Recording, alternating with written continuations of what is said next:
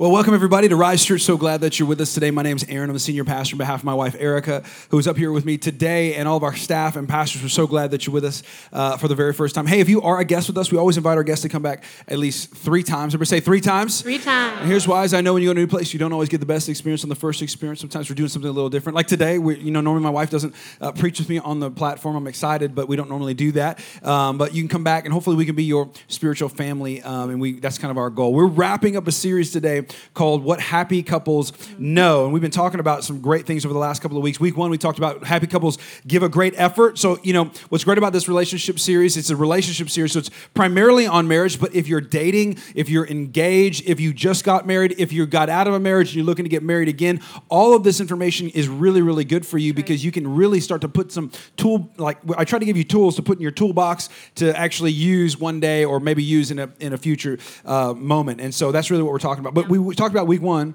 that relationships are built on great effort. So you got to go back and watch it. It was great. Week 2, last week, we talked about the idea of friendship, that great relationships are really built on the idea of friendship and becoming a friend and actually liking the person that you got into a relationship with. This week, we're going to talk about, it's my favorite topic to talk about with all of relationships, and that's fighting. And so we're going to talk about fighting.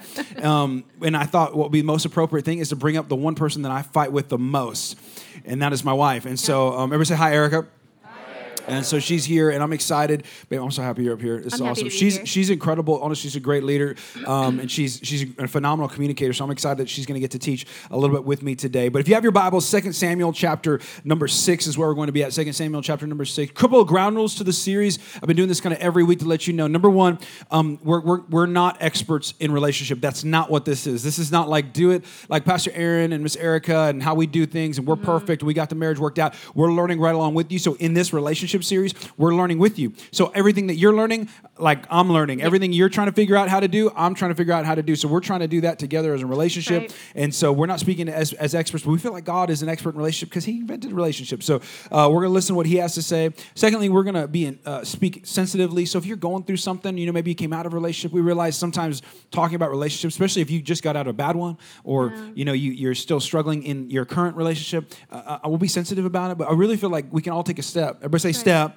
Like we can take a step today and get better at our relationship. So 2 Samuel chapter 6, some context about what's happening. 2 Samuel is found in the Old Testament. So if you don't know anything about your Bible, the Bible is broken into 2 sections, Old Testament, New Testament. Old Testament is kind of the first part of the Bible. And right in the middle-ish area is a book called 2 Samuel. It's really a historical book talking about primarily the life of David. And so David has a moment where he's going to go pick up what they call the Ark of the Covenant and bring it back to the city of David, which was Jerusalem at the time. So he was going to go get the Ark of the Covenant and bring it back. Well, as he's bringing it back, one of his guys, they're holding this big giant box, and one of the guys that is holding it, it starts to wobble, and he does what you and I would do. Yeah. He puts his hand on it to keep it from falling over, and the Bible says he falls down and dies. Well, it freaks David out because he's like, man, that's crazy. Because imagine if you were going to some place and you said, I'm going to get that box. That looks really good. I'm bringing it to my house. And then one of your friends touches it and dies. You're like, you don't want that box in your house. So you're like, that's crazy. So he actually gives it to someone else. The Bible says that guy was blessed because he had it. David gets envious, goes back and says, all right, we're going to get the ark and bring it back here. And we pick it up in chapter 6 as he's walking in victoriously in this parade with the Ark of the Covenant. So 2 Samuel chapter 6, verse 16, it says, but as the Ark of the Lord entered the city of David, Michal, that's a really fun way to say that's kind of Michal. That's how they said it. Y'all want to do that? Just be Bible scholars in here today. On the count of 3, we'll say that. 1, 2, 3, Michal. Yeah, that's cool. You guys are really smart. So Michal, and so this is the name of the daughter of Saul, looked down from her window, and when she saw King David leaping and dancing before the Lord, she was filled with contempt for him. By the way, side note, most experts in marriage say that most marriages can get through anything except for contempt for your spouse. So like feeling like you have disdain for them, that's really hard to break through in your relationship. So avoid contempt. Verse 20, we'll skip ahead. This is when David returned home. This is it, all right? This is why I love the Bible, because the Bible gets real, right? The Bible gets this is like one of the best parts of the Bible for me because it explains so much about David and his woman. He says, when David returned home to bless his own family, Michal, the daughter of Saul, came out to meet him. And this is what she said. This is, now, ladies, you got to get here, all right? This is the marriage fight here, okay? This is what they're having. And so she walks out. She says, in disgust, how distinguished the king of Israel looked today. You hear it? shamelessly exposing himself to the servant girls like any vulgar person might do. And this is so then, guys, you and I respond in the most godly, because David's the godly person in here. This is what he says in the godly way. Verse 21, he says, David retorted to Michal, he said, I was dancing before the Lord, who, by the way, chose me above your dad and all of his family. So you see it, right? You see, it's a little shot. He's like, I'm important. Your dad's not even important. And then he appointed me as the leader of Israel, the people of the Lord. So I celebrate before the Lord. And he goes, and I know I did something you didn't like. Yes. And I'm willing to look even more foolish than that. So not only did I do something you didn't like, I'm going to do it again twice. Better than I did the first time. Even to be humiliated by my own eyes. And those servant girls you mentioned, indeed, they'll think I'm distinguished even though you don't think I'm distinguished. And so Michal, the daughter of Saul, remained childless throughout the entirety of her life. So you see it, like the first, you can see these kind of fights, and some of y'all have these in your relationships. So like Michal has sarcasm and passive aggressiveness. Now, nobody does that in here when you fight, where you say stuff that are like, oh, well, I'm glad you did that. I'm sure you did have a good time, didn't you, with your friends out there? I hope it was great. I hope it was great. That's kind of Michal's flow, you know. And then she insults him. She says something. Not only that, she says he's shameless and vulgar. She compares him to vulgar people. You see it. Then David does what all guys do. We say, "Oh, you're gonna be mean to me. I'm gonna be mean to you." And so he not only insults her, but he insults her family. Yeah. Says your daddy didn't put me here. God put me here above your daddy and your family. He didn't even mention it. He says your entire family is not even good enough. And then he does something like we all do, guys. I think we are guilty of this. He says something out of spite. He says, well, since you don't like it, I'm going to do it again. I'm going to do it better than I did it the first time just because you don't like it. You feel the tension in the moment. And he's showing what I love about the Bible is if you made up the Bible, let's say you were trying to fake out people with the Bible, you would never put stuff like this in here. You know what I mean? You would only put the highlights of your life. Think about your life. If you're writing a story about your life, you would never put in the parts that people don't want to see. Right. That's the funny thing about social media is how unreal it is because it's a gigantic anti-Bible like narrative. Like you only put in what's good. Has anybody ever Facebook lived your fight with your spouse? No.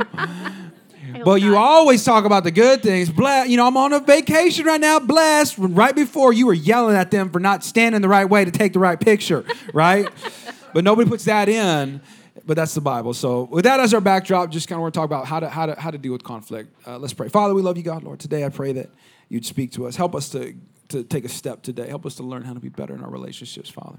We all have a step today in our families and our marriages and our relationships, whatever we're doing, God. Help us to take that step today in Jesus' name. Everybody said? Amen. Amen. Amen. We had a funny story when we first got married. I think it's a misunderstanding, but... I'm up here so you get the correct story. Yeah, she wouldn't let me tell the story, so she's going to tell it. So here's what happened. We got married, and it was within the first year or so of our marriage, and we're young and excited, and we get to put our house together however we want, right? When you're a kid, you're like, you got to do everything the way your mama wants. And now it's my turn. I get to do it the way I want. So I set up the kitchen was the first place I set up because the kitchen's important, right? It's a very used place by everybody. So I put the cups where I wanted and the bowls where I felt like they should go, put all my stuff away. But then I had to go back to work. So I go to work, working, and I come home, go to get me a drink, open up the cupboard, find me some bowls. And I was like, what happened? I look at him, I'm like, what happened? Because everything in the kitchen, once I started going through my cupboards, was not where I placed it. So when I look at him, I said, what happened? And he said... Well, I said, I did you a favor. I did it the right way. And, Amidst the first married fight. Guys, you know what I'm really saying. I love you. You're amazing. That's one way we could have done the kitchen. And I fixed it for you. So that's what I told her, and that was our first fight. I think we realized in the beginning, like, man, we are just going to be spicy people. And so, like, sometimes, like, I know some of y'all, like, get married and you guys are like, maybe you married somebody who's really kind, really loving. They don't fight about anything. Nothing gets them, upset. And, your life is one giant Disney movie.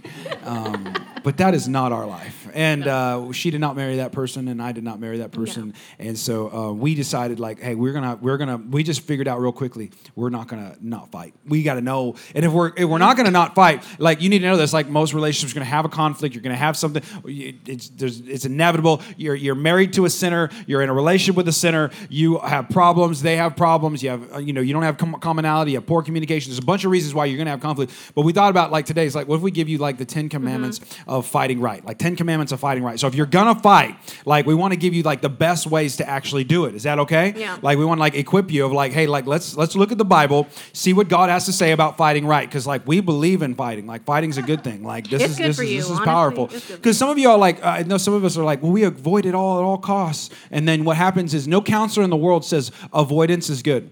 Right. Because what happens is you'll pile on before you know it. Like, people can only take so much. So if you don't work something out, right, then you're going to eventually blow your top. So we don't want to do that. So we want to talk about how to fight right, how to actually resolve conflict when it comes up. So we're going to give you the 10 commandments of fighting right. Number one, thou shalt choose battles wisely. This is so important. 2 Timothy says, don't have anything to do with foolish and stupid arguments, because you know they produce quarrels. I think that this is so unbelievably important, because it can be so easy to come in and just fight about everything. And honestly, that takes so much energy, mental energy, emotional energy, and it takes away from you getting to be who God really wanted you to be for yourself and for your spouse and for the people around you. I think one of the good questions you can ask yourself when you're about to get into a fight is this. I know it sounds simple. This might be deep today, deep thoughts with Pastor Aaron. Is this worth fighting for? Because I know, like, for me, I take offense to everything. Like, anybody else, like, super highly, like, anybody, just by show of hand, can I get one person? Okay, good. I got one person who's like me. Like, I want to fight about everything because I'm like, in my mind, like, we got to settle this. Like, we got to settle this. We got to deal with this. We need to deal with the fact that there's, an empty ketchup carton inside the fridge, and she had nothing to do with it, but it's her fault, right? Like, we have to figure this out. Some things are really not worth fighting over, and I would say oftentimes most things probably aren't. Sometimes it's just your pride that got hurt. Sometimes you got offended. Sometimes there's something wrong. So I think sometimes one of the best things you can do is choose the proper setting when you're. So if you're gonna fight, just a thought. If you're gonna fight, choosing the proper setting, and we call it the setting is this: 3 things. Okay, 3. This is a proper setting. It's how you know the right person, the right place, and the right time. So number one, you could be in charge. You could be mad with somebody, like you're mad about something, you're fighting about something, but it has nothing to do with your spouse. So like there's been times where like I'm like mad and I'm having a fight with my wife, and it had nothing to do with her.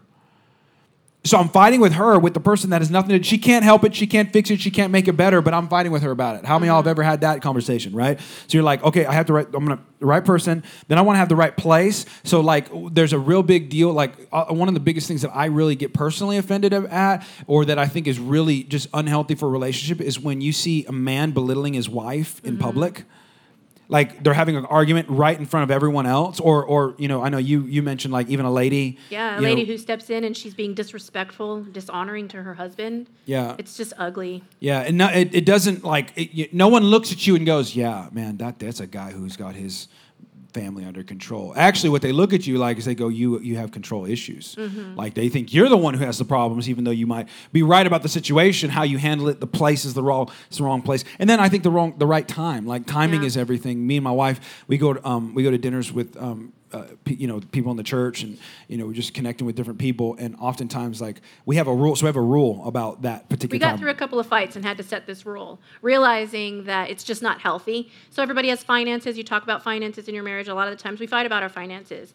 And one of the things that we had to establish was ground rules of knowing this is the time and place that we will talk about this, not on the way to dinner, not on the way to a birthday party. That's just not the right space and time. Yeah, because we've shown up to places like mad. Like I just got into a fight with my wife, so I'm sorry, I'm a human.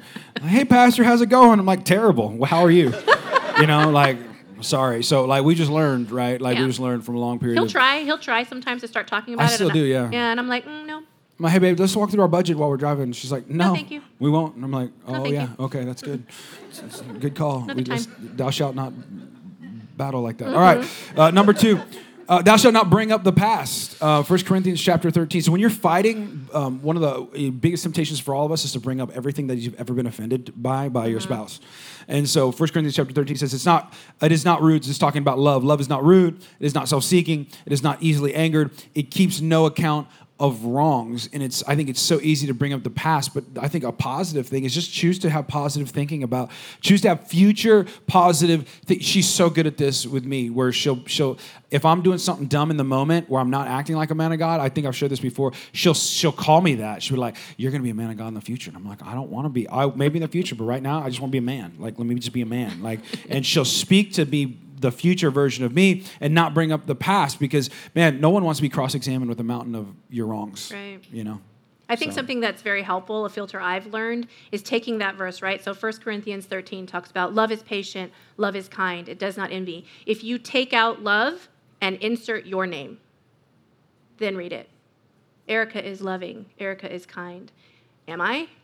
Am I being that in this moment? Because if I'm not, I need to check myself. Because I can't fix him. He can't fix me. I'm only in charge of me right now. So that's a really good filter and tool to use when you are working through conflict. I was trying to fix you, but it's not working. It doesn't work. Number 3, thou shalt be peaceful. Everybody say peaceful. Peaceful. I've noticed that the Bible has a lot to say about peace, especially with others. And so much of the peacefulness of our life is dependent on what we do. And the reason that the Bible talks about that is because isn't it funny how easy it is to be in a quarrel with someone, like to be mad at someone, like to be to have an enemy. Like, it's easy to have an enemy nowadays. I've just noticed, like, just post something wrong on Facebook, you'll get an enemy quick. Yeah. It's a weird world we live in right now. But the Bible says in Hebrews 12, like, pursue peace, like with all people. Your spouse, the person in your relationship, is a person. That they are all people. Yep. So you need to pursue, which is peace is an active pursuit of something. Like, you have to pursue, you have to do something and be active in pursuing peace with all people, and holiness without which no one will see the Lord. Like, you need to know, like, it is linked on them seeing God through your ability to be peaceful. Right. Yeah. And so if you want them to see God, see the best version of you, you got to sell out to being peaceful. And so here's what I notice about conflict, like my wife and I, especially because, we're fiery people. Conflict tends to escalate. Mm-hmm. So, have you ever noticed, when you get into a situation, it doesn't de-escalate? It doesn't, get nicer and kinder and sweeter and gentler. Actually, it starts with here, and then it gets to here, and then before you know it, you're at each other's... stuff. Yeah, it's crazy. But because conflict tends to escalate, you need here's a key, start low. Yeah. So just start low. Start with start low in your... How do you do that? How do you start low in a conflict situation? You can premeditate the conversation, not in a sense of where you're trying to determine what he's going to say, but just in a sense of how you're feeling in the moment and what it is that you want to communicate in the conversation. A big one is you got to check your tone and pitch. This one's big. And I think a lot of ladies can feel that, knowing it's not what you said, it's how you said it. I mean, yeah. Because the truth is how you say something to your significant other, especially I think with ladies. You mentioned this, that the filter that you guys see things through in so many ways is emotional, and we see guys, we probably see a little more logical, a little more straightforward, and relationships aren't built on ones and zeros. Yeah, it's not a formula, it's not a science. Relationships are art. Yeah. And so sometimes there's the moment where you're going to have to look at her and hear what she's not saying, and you hear what he's not saying. Yeah. And I think tone and pitch allow you to do that in a healthy manner. Because if you come at them sideways, like my wife just don't take no crap. So it's if you come at her side, if I come at her in a wrong angle, I could be right in the situation, but she didn't hear that. She heard, how you said it came at me, right? And so I think also seeking to understand is super vital. Learning how to ask questions rather than putting on them what you think they did. Accusatory language is not helpful. So when you choose to seek to understand, asking questions, it invites in conversation. Body language is another way to start low. So I think this is important in the world of social media, phones, smartphones, and all that. So if my wife is talking to me and I'm on this... Yeah, yeah. No, I'm listening. No, I promise I'm listening. What? Yeah. Yeah, like body language matters. When you walk out of the room, when you're not, this is a Yeah. huge deal. Like I'm telling, like in the world that we've really lost the art of eye contact. Yeah. There was a day when you talk to someone, you actually had to look at them in their eyes and stare at them where they can see your soul. She has eyes that look into my soul, and I'm like, I can't. I don't want to look at you. So I have to really force that, but I think being able to, your body language matters. Are you attentive? Are you looking at her? Are you looking at him? Are you present in the moment? Those are all things that keep things peaceful, because I know one thing that sends my peace right out the window is if I feel like my wife's not paying attention to me about something that really bothers me, right? I think one more thing I want to say too is learning how to listen. You have to stop your thoughts of your rebuttal. He's talking. It's like active listening. Active right? listening, right? Yeah. Like you're not going to sit here while he's talking thinking about, well, I'm going to tell him this and that. No, I'm going to turn that off and I'm just going to listen to what he's actually saying to me. It sounds like so elementary, but it's critical. I think it's really good. Is saying something like, so like, let's say my wife says something about my personality, or something. So if she brings something up, my first thing back to her is really important, right? It defines whether or not I hurt her. It defines whether or not I care. It defines a lot of stuff. So me being able to say something like, what I hear you saying, like, okay, honey, like, so what I hear you saying is, like, I have a big mouth and I need to learn to be quiet.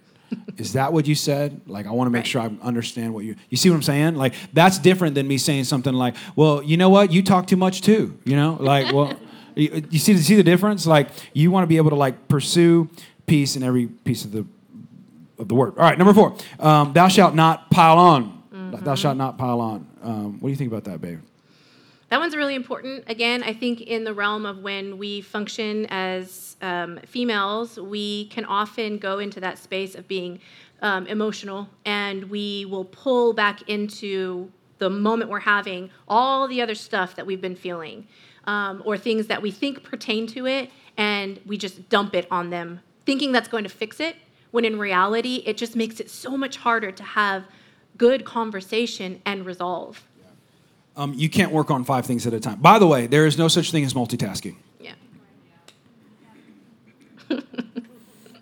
I know it's like a big thing. Like, you can do it all.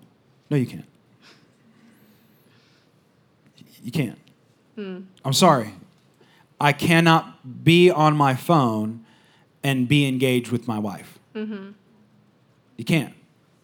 I cannot pretend like my mind can do 2 things at once. It cannot. Yeah. And in the world where, like, we watch TV, like our smart TV running Netflix while playing a game on an iPhone, while writing out something on my computer, while eating a sandwich. Y'all see, it's like, it's crept into our world. And here's what's funny. You think you're doing 4 things at once. You're not. Yeah. You're doing 4 different things, one thing at a time. Yeah. And that's different than doing them all the same. You're not, there's no such thing as multitasking. So, like, your ability to talk about 5 and solve the solutions of 5 things at one time is not real. Yeah. And in our minds, guys, we're like, well, let me get to the root of it. Let me just deal with what the whole reason this whole thing is. I figured this whole thing out. Y'all have already fast forwarded to the moment. No, like, just deal with, we talk about like this, you can fix a issue or you can fix the issue. And oftentimes, if you're in the heat of battle, fixing a issue is that moment. And then when things are less volatile, when they're not as mad, when you're not as mad, you can, hey, let's talk about a time where we can talk about the issue. Yeah. So, there might be like, hey, you're late all the time. That's the issue. But you were late to pick up the kids. That's a issue. You see the difference? Yeah. So let's talk about the fact that you missed the kids. Why did you miss the kids pick up? And they're sitting out there like they didn't have no family and now we're all embarrassed. Okay, good. Okay, I just want to double check. Okay, so like, let me just have that. That's different than the issue of like, hey, let's talk about your time management skills. Right. You see what I'm saying? Yeah. And when you try to combine those 2, man, I'm telling you, sometimes it don't get good. Yeah. So. If you're a competitive person, a lot of the times when you get into your fights with your spouse, you want to win. You want to have your side heard, you want to be understood, and you want to win. And I think what can help is if you're able to shift that thinking from winning to both agreeing that you want resolution. because that's so much more life-giving to the situation, to your marriage, to your spouse, and to yourself. And winning is resolution. Yeah. Resolution is winning. Marriage is built on compromise and finding the common ground, which all that means is you're going to have to die to yourself daily to something. You're not going to get your way in everything. You're not in the marriage alone. Yeah, if you want that, stay single. You can get all your way every time. That's your solution. Yep. Number 5, thou shalt define the issue clearly. Yeah. This is a big one because I feel like we assume or we expect the spouse to just know what I mean. You better read my mind and know how I'm feeling. If I don't have to tell you, you should just know it. And that's just not. You should just know. You should just. That's not okay. They can't do that. I wouldn't want him to put me in that position because it just doesn't work that way. Yeah, I always say if it's not clear to you, it's not clear to them. Mm-hmm. So if you can't summarize the statement or the problem in one statement or one sentence, it's probably not as clear as you think it is. Mm-hmm. So if you're foggy on it a little bit, it's a complete mess to them. So I know some people get into a fight. And we've done this a lot. Where we get into a fight, we're fighting. I'm like, I don't even know what I'm mad about, but I'm fighting with you. But I'm mad. I'm mad. And she's like, well, Okay. what happened? What's wrong? I don't know. I don't know. Our counselor does a really great job at helping provide questions to get us to that space, right? So we'll be in a moment of counseling and he will be upset about something, sharing what he's mad about. And then our counselor will ask him, what do you want from her? And that's such a good filtering question to have in the Wrong. moment. I just want her to be wrong. Yeah, do you want her to pay? Do you want her to repent? Do you want her to fix it? What do you want from her? What do you want from him? Yeah, you have to be able to define it clearly. Yeah, a couple ways how to define. These are just mini points. Define why it bothers you. So you need to know why it bothers you. What is it that actually bothers you? Was it what he said? Was it how he said it? Was it the thing that it came from? Was it when he said it? When he said it? Was it in front of people? What really bothered you about it? Define the intensity. This is really important when you're trying to figure out how mad are you really at this? Right. Because it really help you determine whether or not you want to fight about it. Because sometimes you'll feel like you're really mad about it and you really think about it and you're like, just taking a pause to figure out, am I really this mad? Yeah. Am I really that mad? No, I really don't care. I mean, I prefer not do that, but I don't know. I'm not really that mad. And then I think the last one would be define the expected outcome. And that's what my wife was talking about. It's the counselor being able to kind of, what do you want?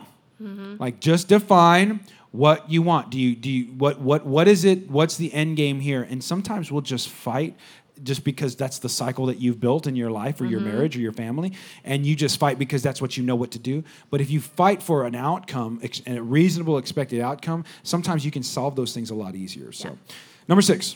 Thou shalt avoid never and always. This is a big one in our house. We don't live in absolutes because they're just not true. I work through a lot of this, not only in my marriage, but in the boys when they have moments of conflict, because kids, right, will come out. Children, we have 5 boys. We have 5 boys, and it's a lot of testosterone up in my house. And so, there's a lot of, he's always hitting me. He took that from me. He never shares. And it's no, that's not the case. We need to remember that sometimes they do. Right now, in this moment, it feels like. So that's very helpful to have no absolutes. Yeah, using always and never, it's inaccurate at its best. It's insulting at its worst. And when you say always and never, you put people on the defense. And here's you know what defensive people are really good at? You know what they're really, really, really good at? Defending themselves. So you don't put them on the defense. So they don't accuse them of things, don't say, and the biggest accusatory words in the world is never and always. You never tell me you love me. Well, I'm always the one who has to pick up the kids. Well, I'm always the one who always starts to say I love you first, and you never say I love you first, and I don't want you to say me I love you. Do you really love me? I don't even know you really believe that. And by the way, your mom is crazy. We say stuff like that all the time. So learn to speak to who they could be, right? You're speaking to the future person of who they are. You're speaking life about them, and then speak about how it made you feel. Yeah. So number 7, thou shalt not yell. Thou shalt not yell. Proverbs 29:11 says, a fool gives full vent to his anger, but a wise man keeps himself under control. Yelling is a form of control. Just so that we're all clear. No, I come from a family that yells.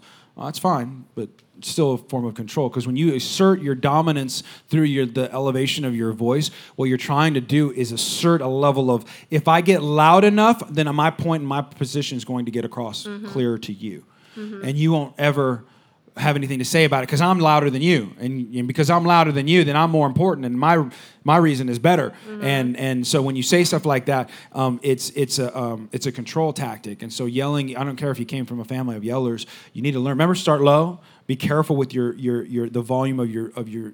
I'm just telling. It's huge when you're in a conflict. And that's really something you just have to understand about yourself. We have that in our home, right? Like he has moments where he can raise his voice very easily. I didn't come from a family like that, but it does go into our family because it's led that way, and so we're working on making that better. We want that better for ourselves and for our children. So that's something I think that we work on. Number 8 is thou shalt not call names. So if the yelling is something he struggles with, this is something I struggle with.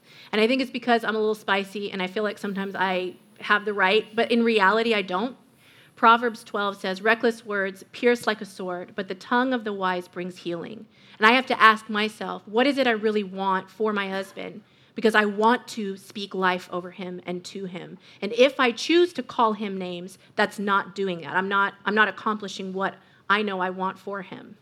Yeah, 7 and 8 are linked because, what's funny about like yelling and name calling is it's hard to communicate love with those things. Yeah. So like, you can't say like, you can't be humble and yell at the same time. It's really hard. Yeah. You ever notice that? So like, you can't be lovingly telling them they're a jerk. Yeah, like, I'm really humble right now. Yeah, it doesn't work. I'm being humble to you. No. It's like, okay. It's weird. You can't do that. Some things don't mix. And so name calling is a little bit like that, like where you're trying to say you're trying to be loving, but at the same time tear them down. That doesn't work like that. Here's a theological concept on that. The New Testament primarily, from the beginning of the end, from beginning with the Gospels of the life of Jesus all the way to the Revelations, is you'll see that it's a gigantic reworking and rewiring of your name and identity. Mm-hmm.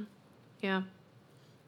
So like the life of Jesus is Jesus coming into a world of sinners and creating a moment where those sinners can actually become in a relationship with him. So you move from sinner to saint, not because of what you did, but because of what he did. Right. You see that identity change? And when you and I name call, you're trying to rob them of their divine identity. Yeah. So good. So here's what's funny. You can't even label you. Yeah. You're like, no, I know who I am. Like I'm telling you who I am. I tell people who I am. Not really. Not under the Bible. Under the Bible, God tells you who you are. Right. God made you, but God can make you better than who you think you are. Mm-hmm. And so because you have a divine identity, anytime I speak and I call you a name, what I'm saying is you're not really what God called you to be. Mm-hmm. You're not who God called you, and that's not good. Yeah. So I don't want to be in the crosshairs of God. I'm not trying to be in odds with, you know what I'm saying? Like God called my wife. So be careful when we speak that. So speaking life is important. We talked about this, like speak to who they could be. My wife's so good. She's a man of God. Like when we're in a fight, her secret weapon, she calls me a man of God. And I'm like. It works. Honestly, too, there's times where, there's going to be conflict it's not getting resolved. And I have a choice to make. I can choose to keep pushing forward or I can surrender. And in my surrender, I actually take myself away and I pray. And I simply pray this prayer, ladies. I say, you talk to him. He's your son. And I'll tell you what, an hour later, he'll come back up to me and stop praying. God's talking to me. And I'm like, oh. Isn't that sneaky? There you go. And it works. That's a secret weapon. Number 9, thou shalt not threaten separation. Leviticus 25 says, do not take advantage of each other, but fear your God. This one is really important. I think sometimes that in our marriage, we can tear each other down without even realizing it through manipulation. We struggled with this a little bit. I struggled with it at the very beginning of our marriage. And I was never like, I'm going to divorce you. But it was always a sense of like, I don't have to put up with this. So like, what did that plant in his mind? That I was going to leave if he didn't get himself right, which wasn't right. Yeah, I think, threatening separation is a form of manipulation, and manipulation is not love. It's a fear tactic, and I don't know of any good relationship built on fear. Like, hey, if you do this, or built on ultimatums, like, or I'm gonna withhold love from you until you do X, Y, and Z. Right. It's all manipulation, and that's not love. So I think you just gotta be careful. Don't take advantage of each other. Like this is a blessing. It's a blessing. Yeah. God can't. If you're in a relationship right now, just grab their hand. Just grab their hand. Come on. Just appease me for just a second. So if you're in a relationship, like the person hand you're holding, like they were a gift to you. Amen. They're your gift. they're your gift. And the last thing you want to do is take advantage of the gift that God gave you. And we do that by saying, if you better not, because I'll walk out. I'll walk out right now. Yeah, one of the things we established at the very beginning through counseling was that we were going to completely take that off the table. Separation, divorce, all that was just not an option. We were going to stay together till the wheels fall off. And the other thing that our pastor gave us as a tool to use in a mantra, and we say it all the time, we use it all the time, is united, we're undefeated. Yeah. What God put together, we will not tear apart. Yeah. Even when we're fighting, when we have the hardest moments, we can look at each other and know, this is what I've chosen. This is the person I've chosen to do life with. And we are choosing to be united. You have to choose it. That's good, baby. The last one is this commandment 10. Thou shalt apply grace. Apply grace. Colossians 4 says, let your speech always be gracious, seasoned with salt, so that you may know how you ought to answer each person. Here's what I've realized about all relationships. We need grace. You need grace. You need a bucket of grace. And if you need a bucket of grace, the best thing you can do is sow that into your spouse. And so if you have a moment to be graceful and say, man, I didn't believe the best in them. Believe the best in that person. Believe in the best in the people that God puts you around. Like, man, if they had a bad day, sometimes we make things like everything, right? It's like, wow, they were mean to you that day, then they're just a mean person. No, they just had a bad day. Yeah. I mean, can we all just be graceful with each other? Like, we're all working through this thing called life in a really, really odd time. You are living in unprecedented times. Yeah. I mean, I want a little boring, Like, it'd be nice to have just the same old. Anybody? Like, you remember that? Like, when life was okay and not normal and there wasn't a global pandemic and war happening in Europe and, like, could you, think about all the stuff that's happening right now. People are all struggling. Yeah. We just all need to be graceful. Like, I'm going to be quick to forgive, quick to apologize, quick to let it go. You didn't mean that. I'm fighting for you and who I think you are in the end. And I think when we do that, I think God can really be honored in that. Amen? Amen. That's my hope. That's our prayer for you today. That's our kind of 10 commandments of fighting right. That's right. So